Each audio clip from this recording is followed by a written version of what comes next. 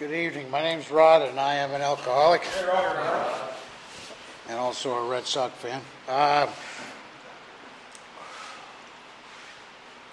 can't believe we've been here a year from the state of Maine, and I can't believe it's been a year. June 4th, it was a year. We came out here a year ago, February, for vacation, and we ended up moving out here in June.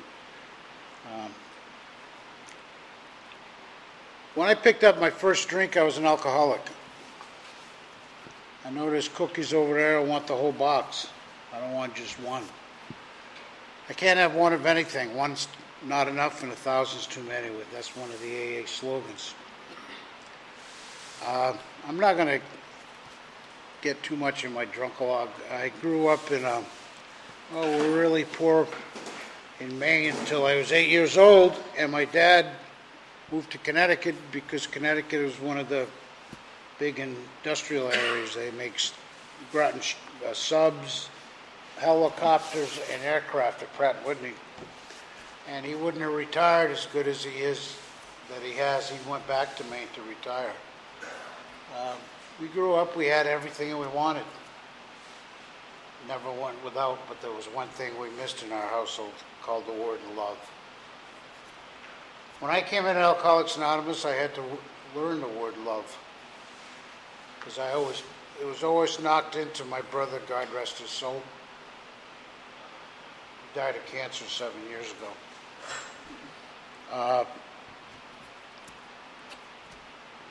You go to work, you come home, that type of thing. But so anyway, I grew up in the late 60s, 70s. I'm the end of the Vietnam era. But you partied every weekend. It was sociably accepted back then. But see, I couldn't, if there was a keg party, who do you think was the last person at the keg? Me. I couldn't see that thing going to waste. But as I married my high school sweetheart in Connecticut. I've been in sales most of my life until I retired. But I was offered a job in the state of Vermont, and at that time, Connecticut was getting pretty bad, kind of like Phoenix. So we moved our kids up to Vermont, which reminds you a lot out of here at Tonopah. This area reminds us a lot of Maine when we came out today. Gail calls the cactus trees out here wannabe trees. Because back home we have maple, oak, whatever you want to do. One of our big seasons is fall back home. But, like I said, it was sociably accepted, but every time I drank, I got drunk. Drugs are not a part of my story. I tried pot once and ate a whole 25-piece of Kentucky Fried Chicken, so I think I had the munchies. Anyway, I did very well at sales. Back in eastern Connecticut, I had where electric boat sub bases, and every time I was a financial planner, and every time I got done sales, either if I had a sale or not, I'd head right to my local watering hole, thought I had it made, get out of the car, and there's a bunch of windows, and if somebody was in my bar stool, that bar maid or waiter pushed the guy out, because I used to tip very good. Some nights, and my area was like 20 miles away from the house, and some nights I didn't know how I crossed the Connecticut River. Some nights I'm lucky, I drive now, I volunteer for Area Agency on Aging, and one thing is a lot different from Maine to Arizona is the drivers. And I can't imagine being drunk out here in Phoenix area, because man, you got to have 20 eyes in your head. But anyway, every night I rewarded myself because I'm the sole breadwinner, thank God, because my kids grew up with my ex-wife. In other words, they weren't latchkey kids. I made enough money to support the family and had the 2 cars in the garage, and that's what my monetary ex-wife wanted.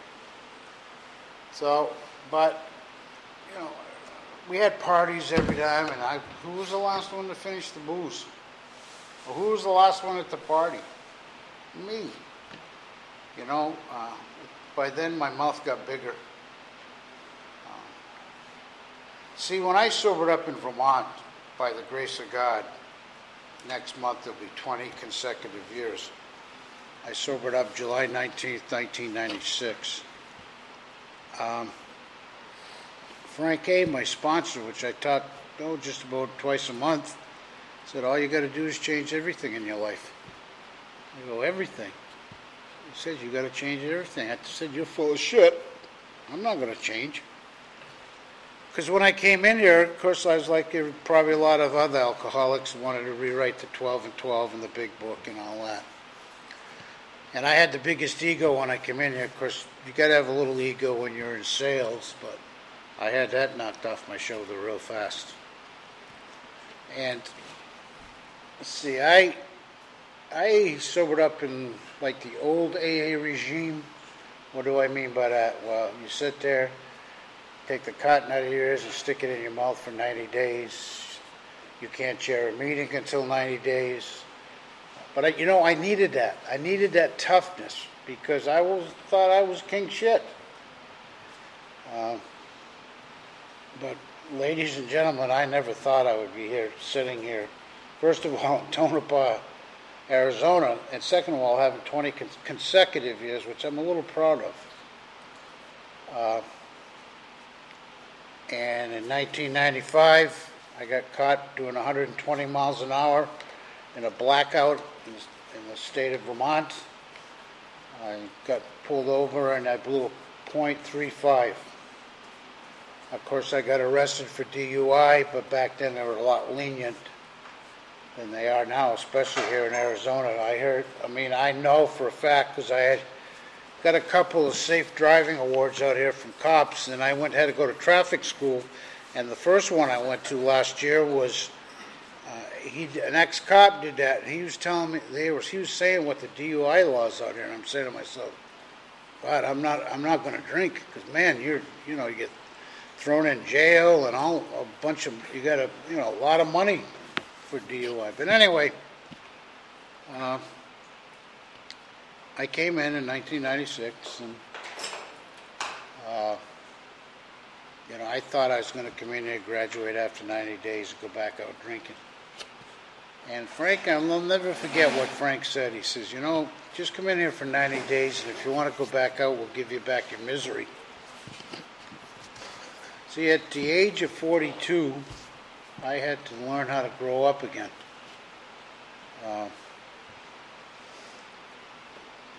Has this journey been easy? Hell no. We have to work for this every friggin' day. I go to 1 or 2 meetings a day because you folks, I say this all the time. How can anybody not stay sober in Maricopa County to 60? I know this because I worked at Salt River Intergroup last summer. There's 1,600 meetings in this valley a week. When I was living in Maine, I had to go 60 miles round trip to go to a meeting. So when Max asked me to go out here, I said, it's 51 miles, right? But shit, this is a freeway out here. But I went there in Maine to stay sober. I don't want to go back to that friggin' life again. I hope I don't have to. Can I guarantee it? No. My famous saying is yesterday's history and tomorrow's a mystery. We only have today. So when I sobered up, my ex-wife said she didn't love me and because she was my enabler. And long story short, I had to move back with my parents at age 42, back to Connecticut. And I did everything wrong the first year, bankruptcy, divorce, but that's the way it ended up. And Frank honestly says, geez, Rod, I hope you can make it for a year. And I did, but it wasn't easy. And it's still, at days, it isn't easy.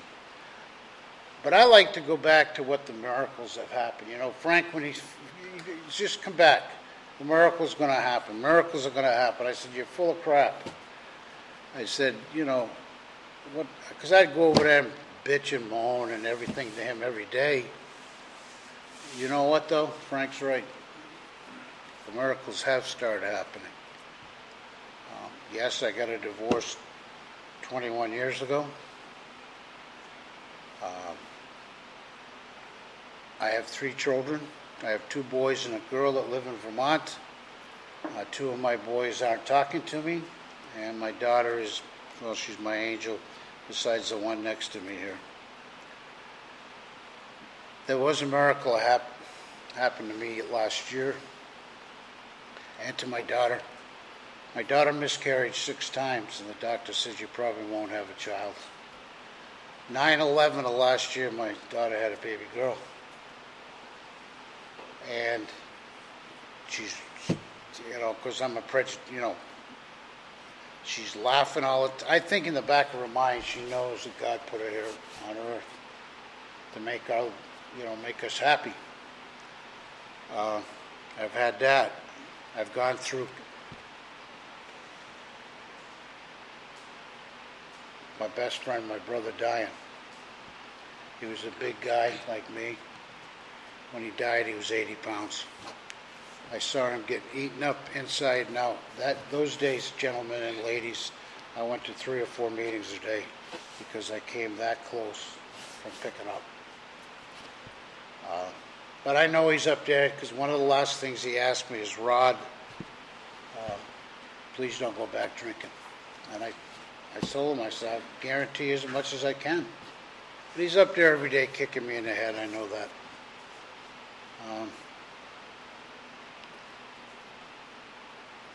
Like I said, I moved back to Maine from Connecticut to get out of the rat race about 6-7 years ago,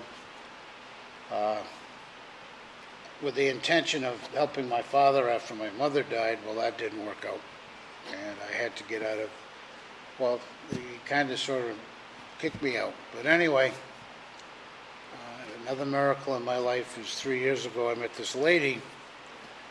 First of all, she's stubborn, number one. She wouldn't give me her phone number for over a month. Probably I don't blame her anyway, but when I finally got a hold of her, she says, well, I usually meet at this place in Franklin for breakfast on Sunday mornings, and this person is there. I said, well, how do you know all that? They're all AA friends back in Maine. Come to find out, her husband, his goal was to make his 25th year Cohen. Let's say he got it today, 2 weeks later he died. So she knows what, it ain't easy living with alcohol, because I am a moody SOB, okay? I can be moody, I can be cranky, I can snap. But lately I've learned, before I shoot my mouth off and insert my foot, I think about what I'm going to say before I say it. But that's the things that AA has done for me, made me a different person. I got a granddaughter. I've gone through cancer. Part of my story is, I've gone through a couple of bouts of depression. Why didn't I know it 20 years ago? I was self-medicated. Has the road been easy? No. AA is not easy. But I go by, like when I moved back to Maine, I had to get a sponsor, another one. And Ronnie Yo always said, gratitude is attitude, and a grateful alcoholic never has to drink again. I live that motto every day. I get up in the morning, say my prayers, read my daily reflections. But to the left of my desk, where I have my computer, there's a picture of my granddaughter. And I look at that every morning and say, why do I have to drink? What would I lose? My daughter, my granddaughter, Gail, I know she would go real quick. And all the friends that I've met in AA. My home group, I belong to 2 home groups. I go to, believe it or not, 5:30 meeting in Crossroads East, out off the Freeway 51 at 5:30 in the morning. And there's an earlier one than that, by the way. There's one at 5 o'clock in Mesa. But I also became, quote, West Valley Fellowship with Nooners was never a home group. It is now. That's my other home group. Because when I walked into that fellowship out in West Valley, you go to meetings, okay, but there's just something special to that. Any West Valley meeting you go to, Um, when I walk through the door, I can feel a warmth. Because if I feel like having a drink, I know I keep the book right in my car because I travel. If I got an hour to kill, I may go to the library or I may go to another AA meeting. Because you're the only people who know what I got to do to stay sober today. You go up there on Indian School Road, to go up and down the road and say, geez, I'm an alcoholic, who can help me? Nobody's gonna. They think you're crazy. You're the only people that knows what I got to do. And if I've got a problem, I got a ton of phone numbers. They go, it's right here. Okay, because I'm on the road, and when you get between my ears, it's not a pretty place. I've got a lot of things back. I've lost a lot of family members. I lost my uncle last October due to this disease. He never got it. He lived in Middletown, Connecticut. I tried to get him in, but he was a family member, and I got another cousin in Connecticut. I know she's drinking herself to death. This is a deadly disease. Some days I wished, that I had a heart problem or cancer, because at least you know you can deal with that. But this disease is out in the parking lot doing push-ups. I know it. And I know, and also by the grace of God, 6 years in this program, I quit 3 packs a day of cigarettes. So you can see that I have an addictive behavior. Anyone that's new or whatever, keep coming back. The miracles happen. Am I sitting there saying every day's peaches and cream? Hell no. But I know if I stay sober, I have a hell of a good chance to make it through this today. Dan is one of my good friends that I met out here, and every AA meeting, I have never been to a bad AA meeting, except one, and I'm not going to get into that. But everybody makes you feel welcome when you come in here, because we all got one thing in common: to stay sober and today.